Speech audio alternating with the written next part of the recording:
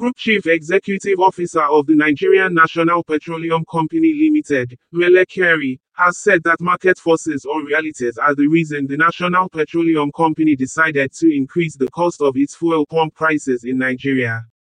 Mele Kyari stated this before newsmen on Tuesday after a meeting behind closed doors with Vice President Kashim Shettima at the State House, Abuja. It is observed that the decision of NNPC Limited to increase its fuel pump prices from 540 naira to 617 naira is currently generating reactions in Nigeria.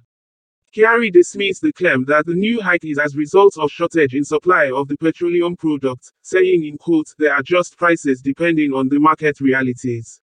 This is the meaning of making sure that the market regulates itself.